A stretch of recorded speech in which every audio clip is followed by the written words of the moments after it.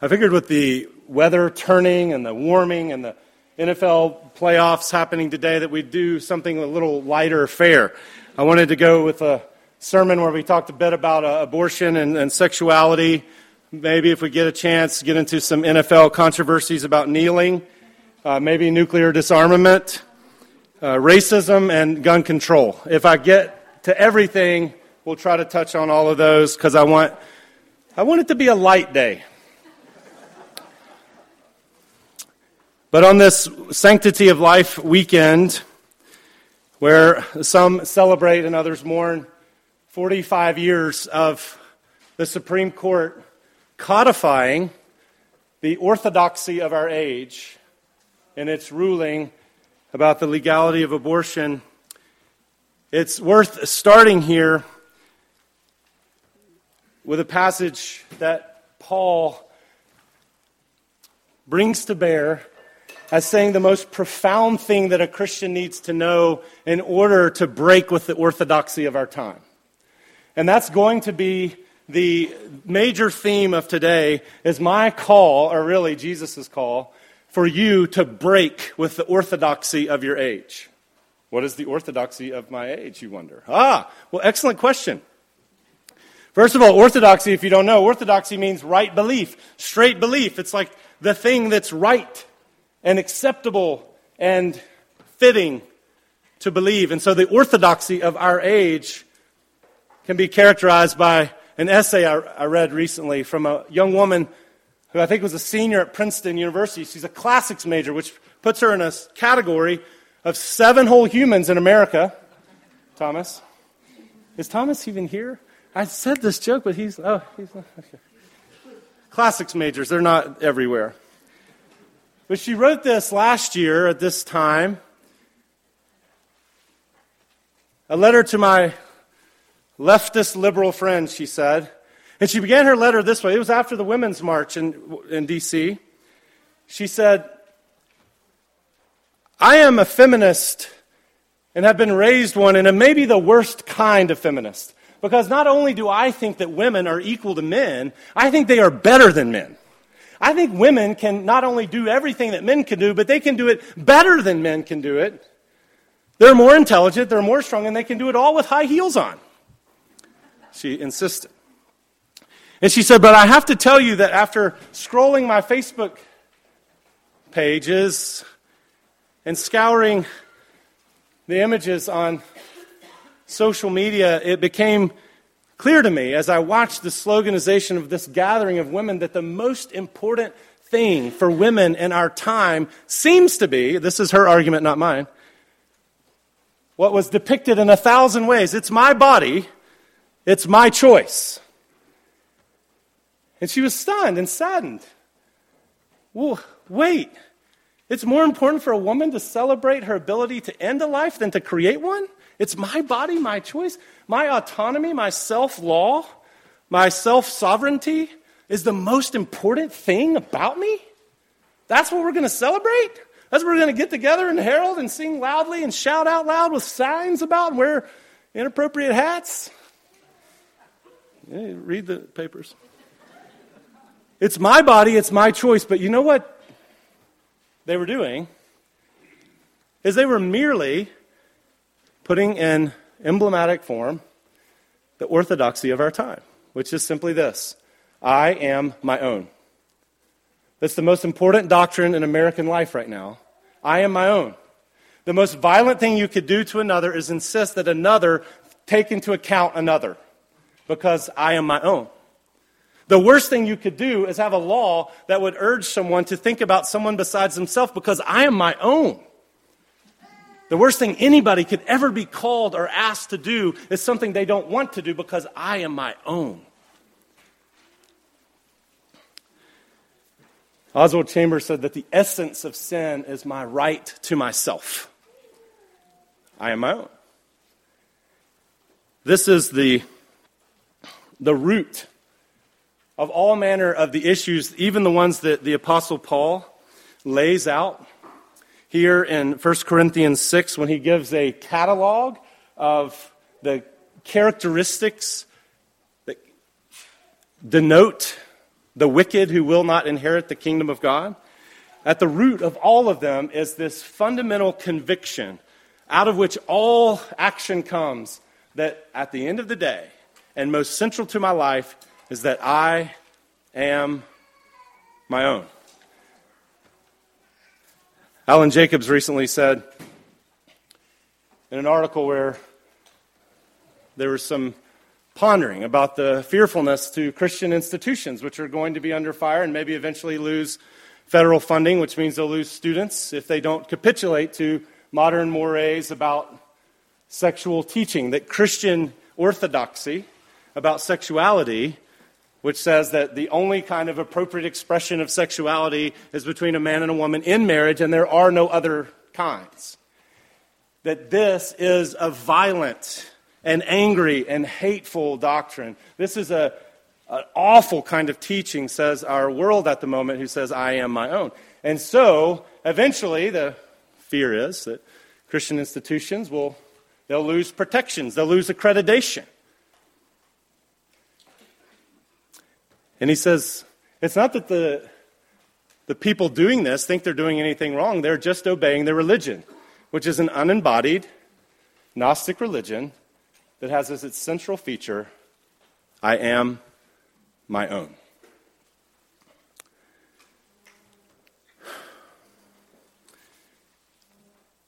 So I call you today, as we listen to the Apostle Paul, to have the courage to break from this orthodoxy. Because it's not true, and it winds up being awfully degrading, and awfully dehumanizing, and awfully destructive. So listen to the Apostle Paul here when he says, do you not know that the wicked will not inherit the kingdom of God? And as you start, you realize the apostle, when you read the Bible, you realize these guys believe stuff. It's a little bit alarming. Like the apostle believes that there's a coming state of affairs that some people will be a part of and other people will not. That's alarming. That's offensive. And he believes it. Of course, C.S. Lewis would say, Dallas Willard, same difference, would say, when asked, hey, what's hell? And he said, well, hell is the best God can do for some people. There's this sense that if you are vitally committed to I am my own, then the kingdom of God will not be a place that you will want to be. You won't be able to stand it. You won't be able to stand to be in a place where you're consumed, where everybody's consumed, not with themselves, but with God and each other. They'll have forgotten about themselves. They'll know that happy state. But the people in hell, the people outside the kingdom of God, these are people who have said, I am my own. I'd rather rule in hell than be a servant in heaven. And so he goes on and he says, here's some characteristics. Don't be deceived. Here's who will not inherit the kingdom of God. The sexually immoral. Let's stop there. He's going to mention several sexual things. Fundamental to our age is this sense that I am my own and I am basically an animal. My sex drives are like my desires for a cheeseburger. You eat, you consume sexually. Big whoop. We're starting to see how badly that works out. What's behind the curtains of secrecy in this Me Too movement is people start to say, oh, you mean when people think they're animals and the stronger animal takes advantage of, harms, abuses this weaker animal, that's an inadequate theology that results in harmful, destructive violence to women and sometimes to men? The sexually immoral, and he goes on, male prostitutes, homosexual offenders, in every case, adulterers, in every case what you have is someone saying, my urge, my desire, my preference is the most important thing about me. I don't care about other selves. I care about what I want. I don't care what God says. I care about what I want. And I will and must act on it. And Paul says, at the root of these characteristic ways of being, so that they become who you are, is what will disqualify people from the kingdom of God. So that's good news. Now, I'm doing that because I feel the weight in the room. Do not be deceived, he says. Or not just the sexually immoral or adulterous or male prostitutes or homosexual offenders, but he says idolaters. Idolaters themselves, people who, as Keller might define it, make good things into ultimate things as they decide to make their life based on something other than God. That these people also, at the heart of their worldview and practice, is this sense that I am my own. So I must decide how to make a life for myself. I must confer upon myself an identity. Keller, who I just mentioned a minute ago, mentions this great story about a woman he knew when he was first pastoring who lived in the trailer down the road from the church. And she was in a terribly abusive relationship.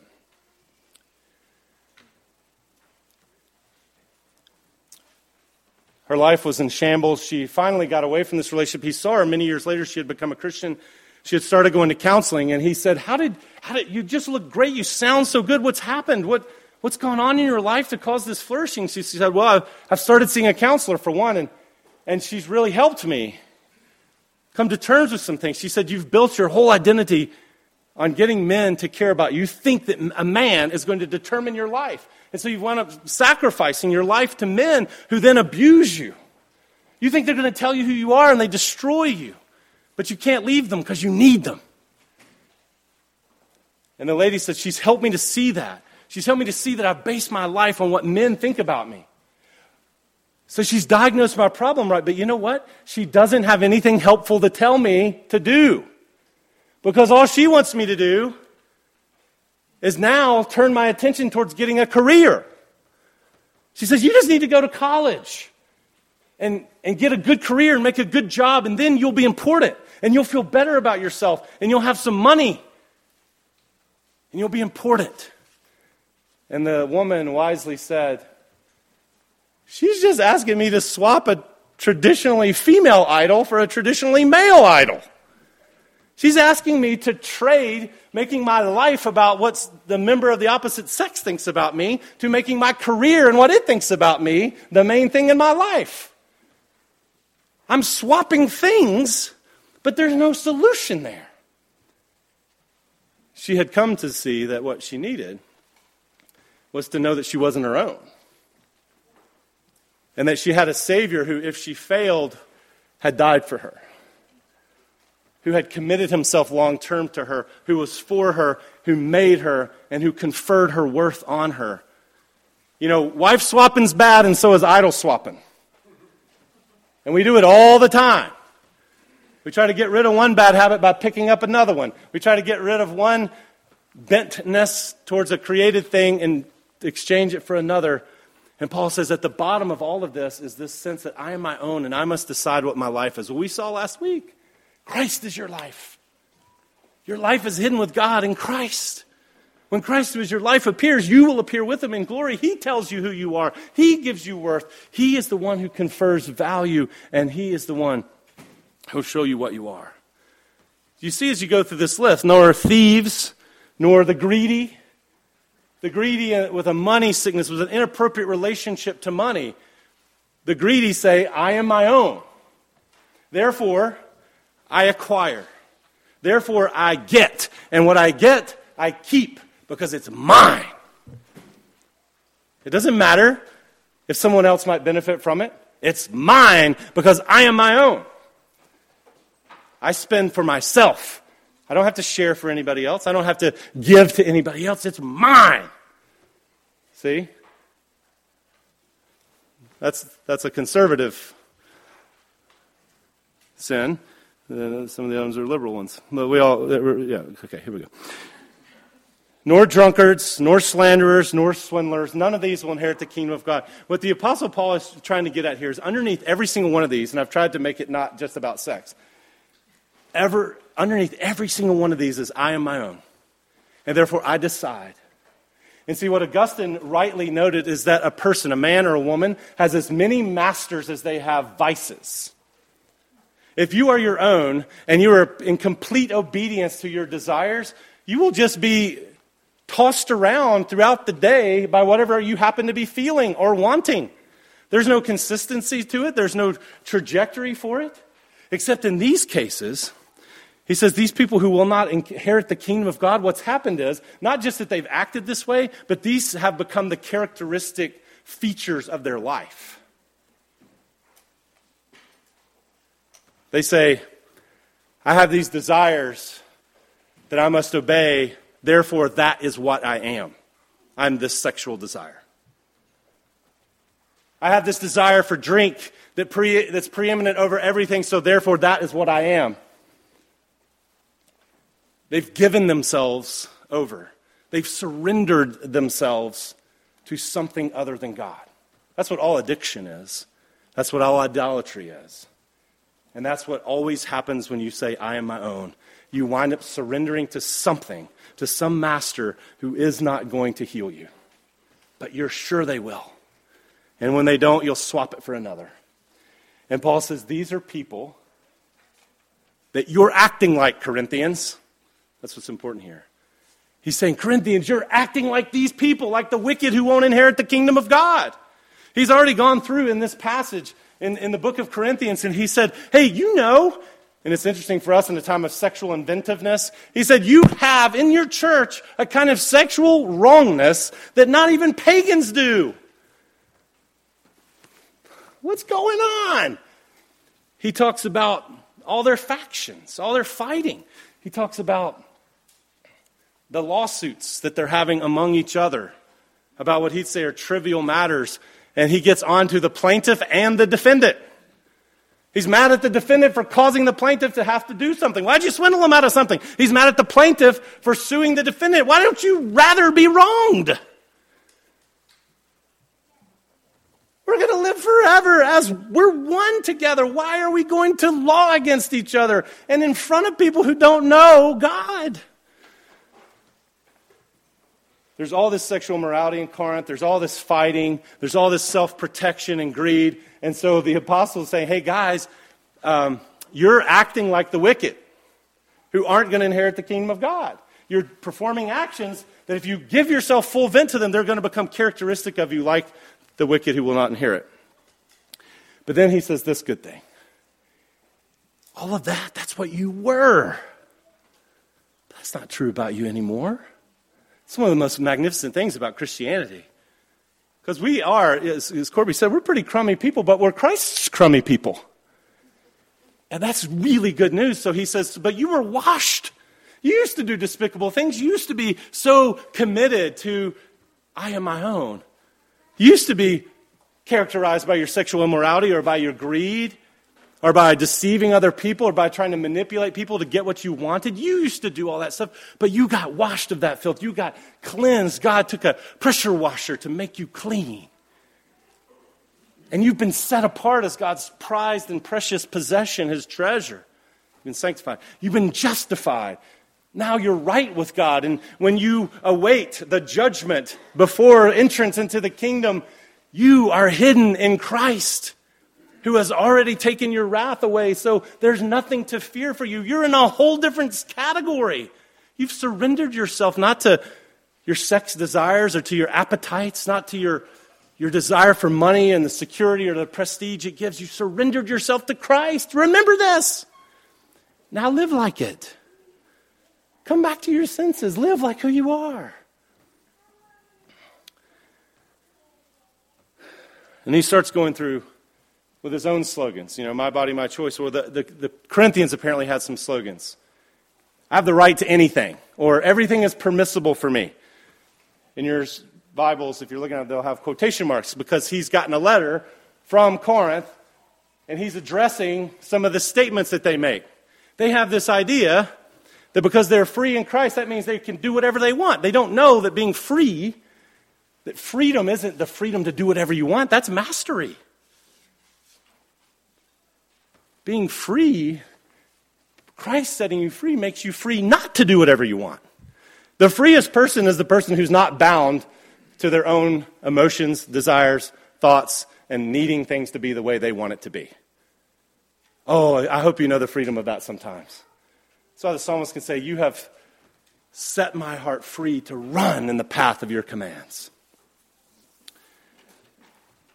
Paul says, yeah, everything's permissible for you, but not everything is beneficial. When you start to think, I am my own, then you don't ask the question, how does my behavior affect someone else?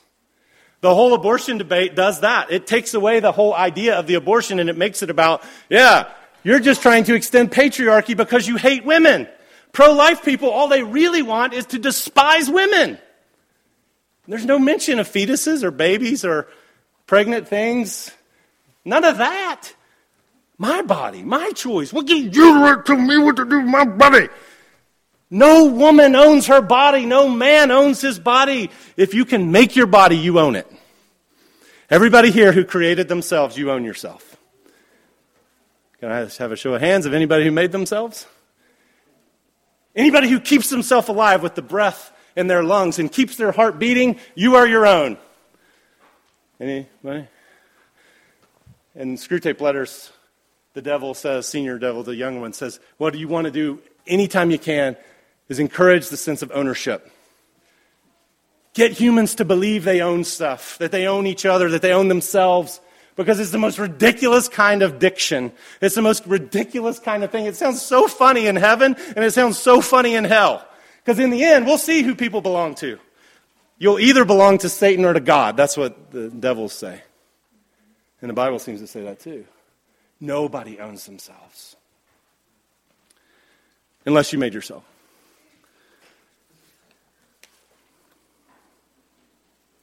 Does it seem like I'm really mad? I'm not that mad. This feels heavy, though.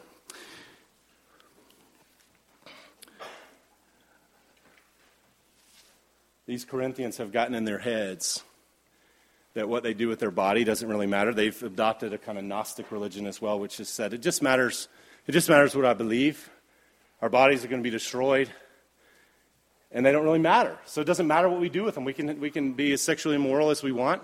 It's just like eating. You can eat a steak, or you can have sex with somebody that you want. It's just an appetite. And Paul says, no. The body is for the Lord, and the Lord is for the body. In fact, when you believed in Christ, you became one with Christ. And so what's happened to him has happened to you, and what's going to happen to him is going to happen to you. He was raised from the dead, and if you're linked to him, so will you be.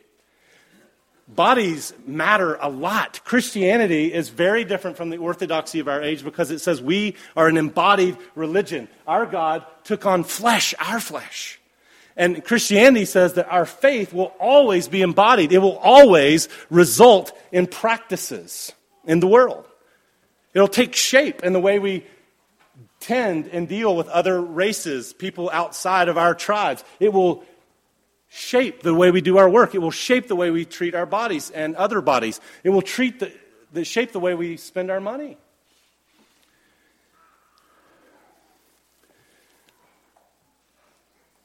He who unites himself with the Lord is one with him in spirit.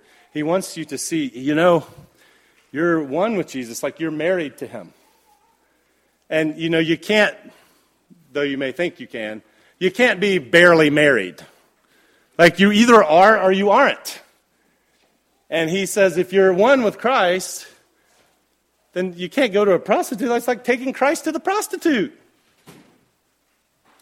Who would do that? That's what you're doing when you defy the Lord's word and say, I am my own. And he gets down to the end and he says, don't you know you're the temple of the Holy Spirit? That God has decided to take up residence in you, in your body, which you think doesn't even matter.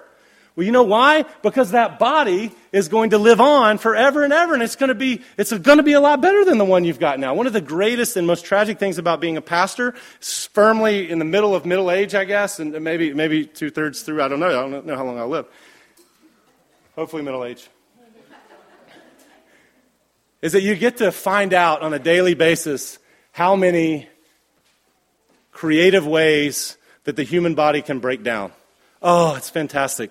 You get to know older people and you see, oh my goodness, I didn't realize that can happen. You can just wake up in the morning and your formerly functioning body can malfunction in ways you never even conceived of. Your organs, your joints, your bones, your muscles, your tendons, all of it, your mind. Woo! This is fantastic.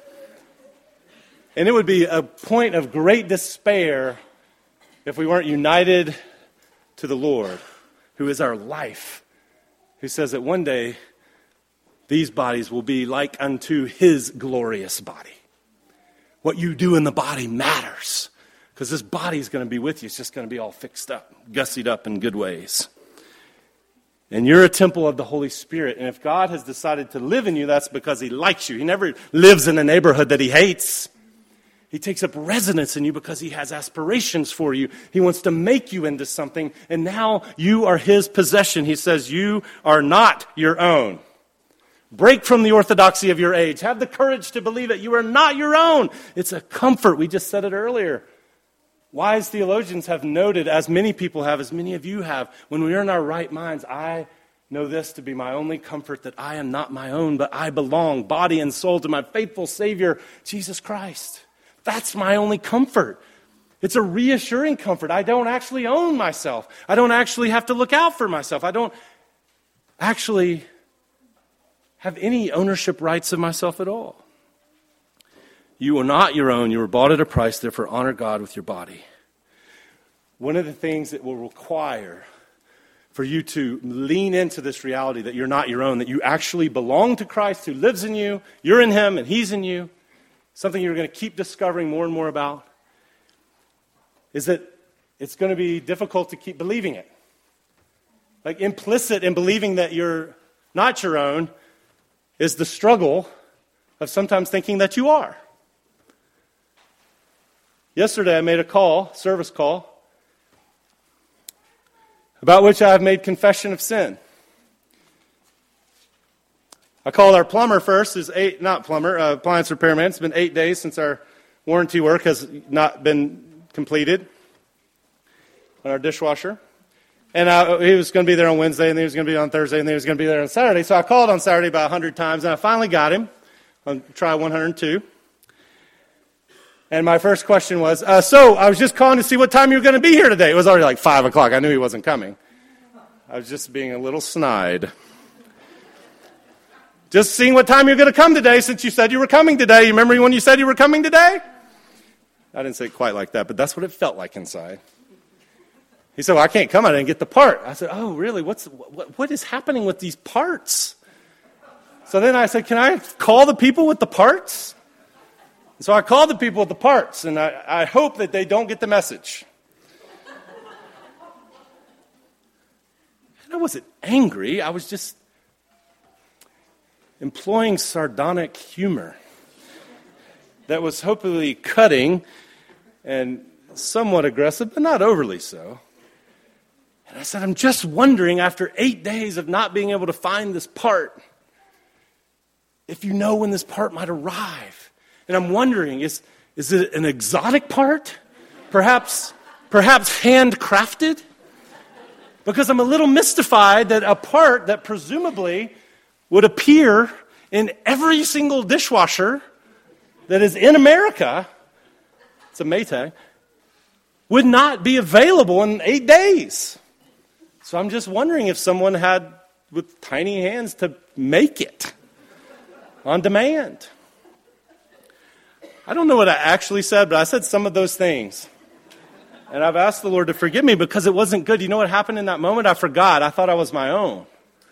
And I thought I had to manipulate, and I thought I had to shame, and I thought I had to put these people in their place because they've made me wait, because I thought that us having to wait on getting our dishwasher was something that warranted me dishonoring God and dishonoring them.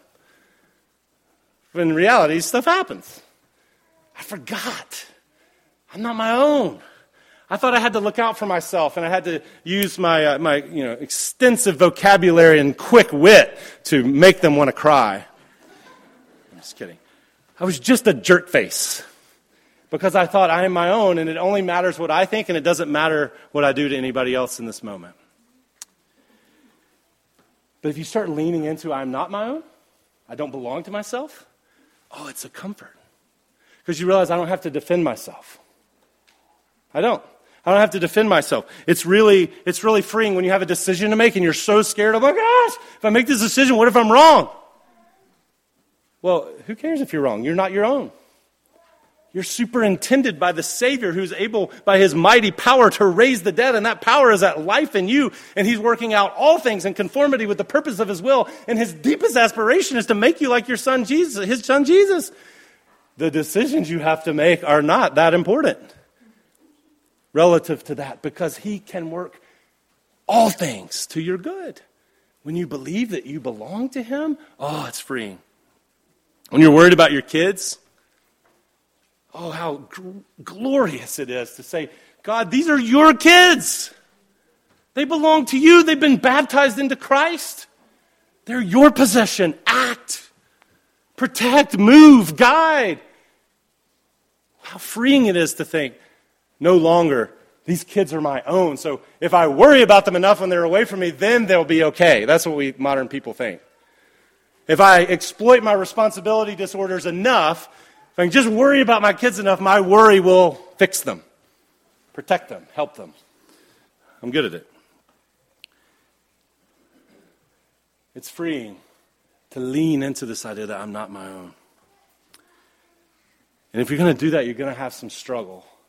A friend recently sent me something from Auden, W.H. Auden. He said, I don't know much about him. I said, well, he was a famous poet, really remarkable, Anglican, brilliant. And he struggled with homosexuality. And I said, well, actually, he didn't struggle with homosexuality. He stopped it. He stopped struggling with homosexuality.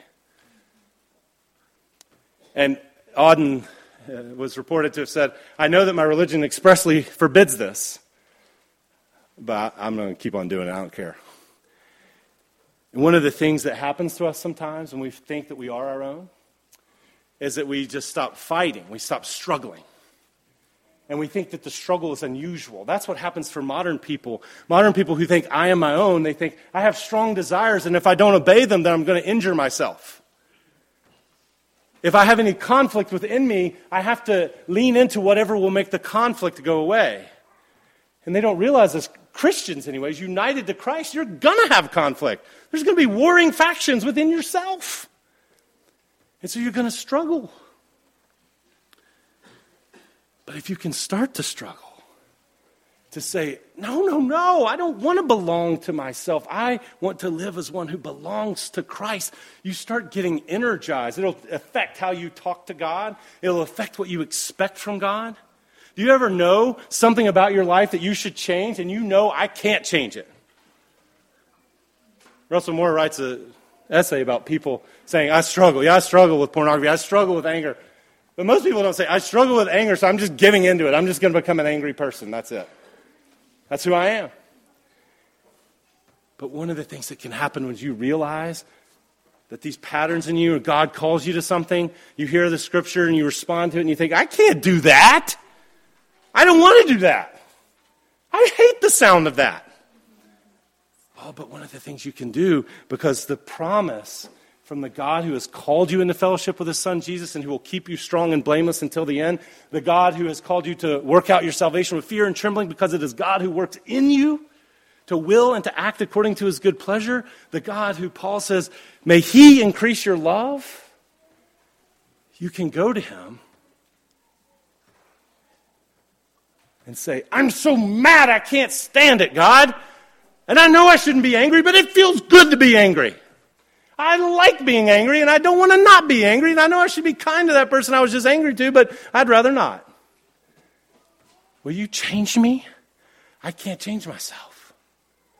You start to wrestle like Jacob, grabbing a hold of God, as Walker Percy said.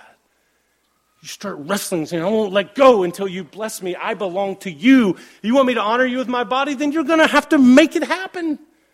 Apart from you, you said, I can do nothing.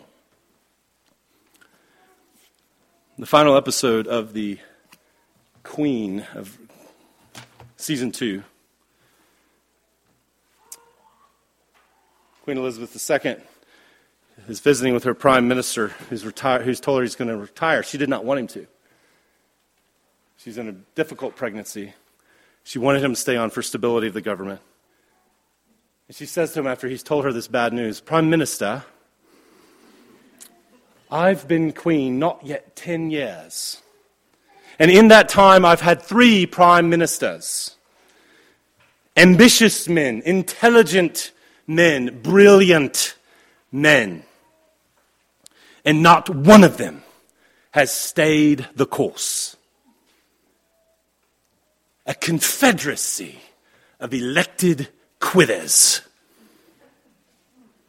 A confederacy of elected quitters. I was like, dang, QE2. And then she dropped the royal mic and just walked out. A confederacy of elected quitters. Because they've all been too weak, too old, or too frail, she said. A confederacy of elected quitters. See, the queen can't quit. That's her calling. She's stuck with the job. And your Savior won't quit either. And the important thing for us is to keep looking to Him who stays on the throne, who's going to see you through the end, who has washed you and who has owned you and who has said, I am not going to give you up, and I can't. And so you and I don't quit in the fight. Don't quit and succumb to this disastrous and poisonous notion that you are your own, because emphatically you are not. You are not your own.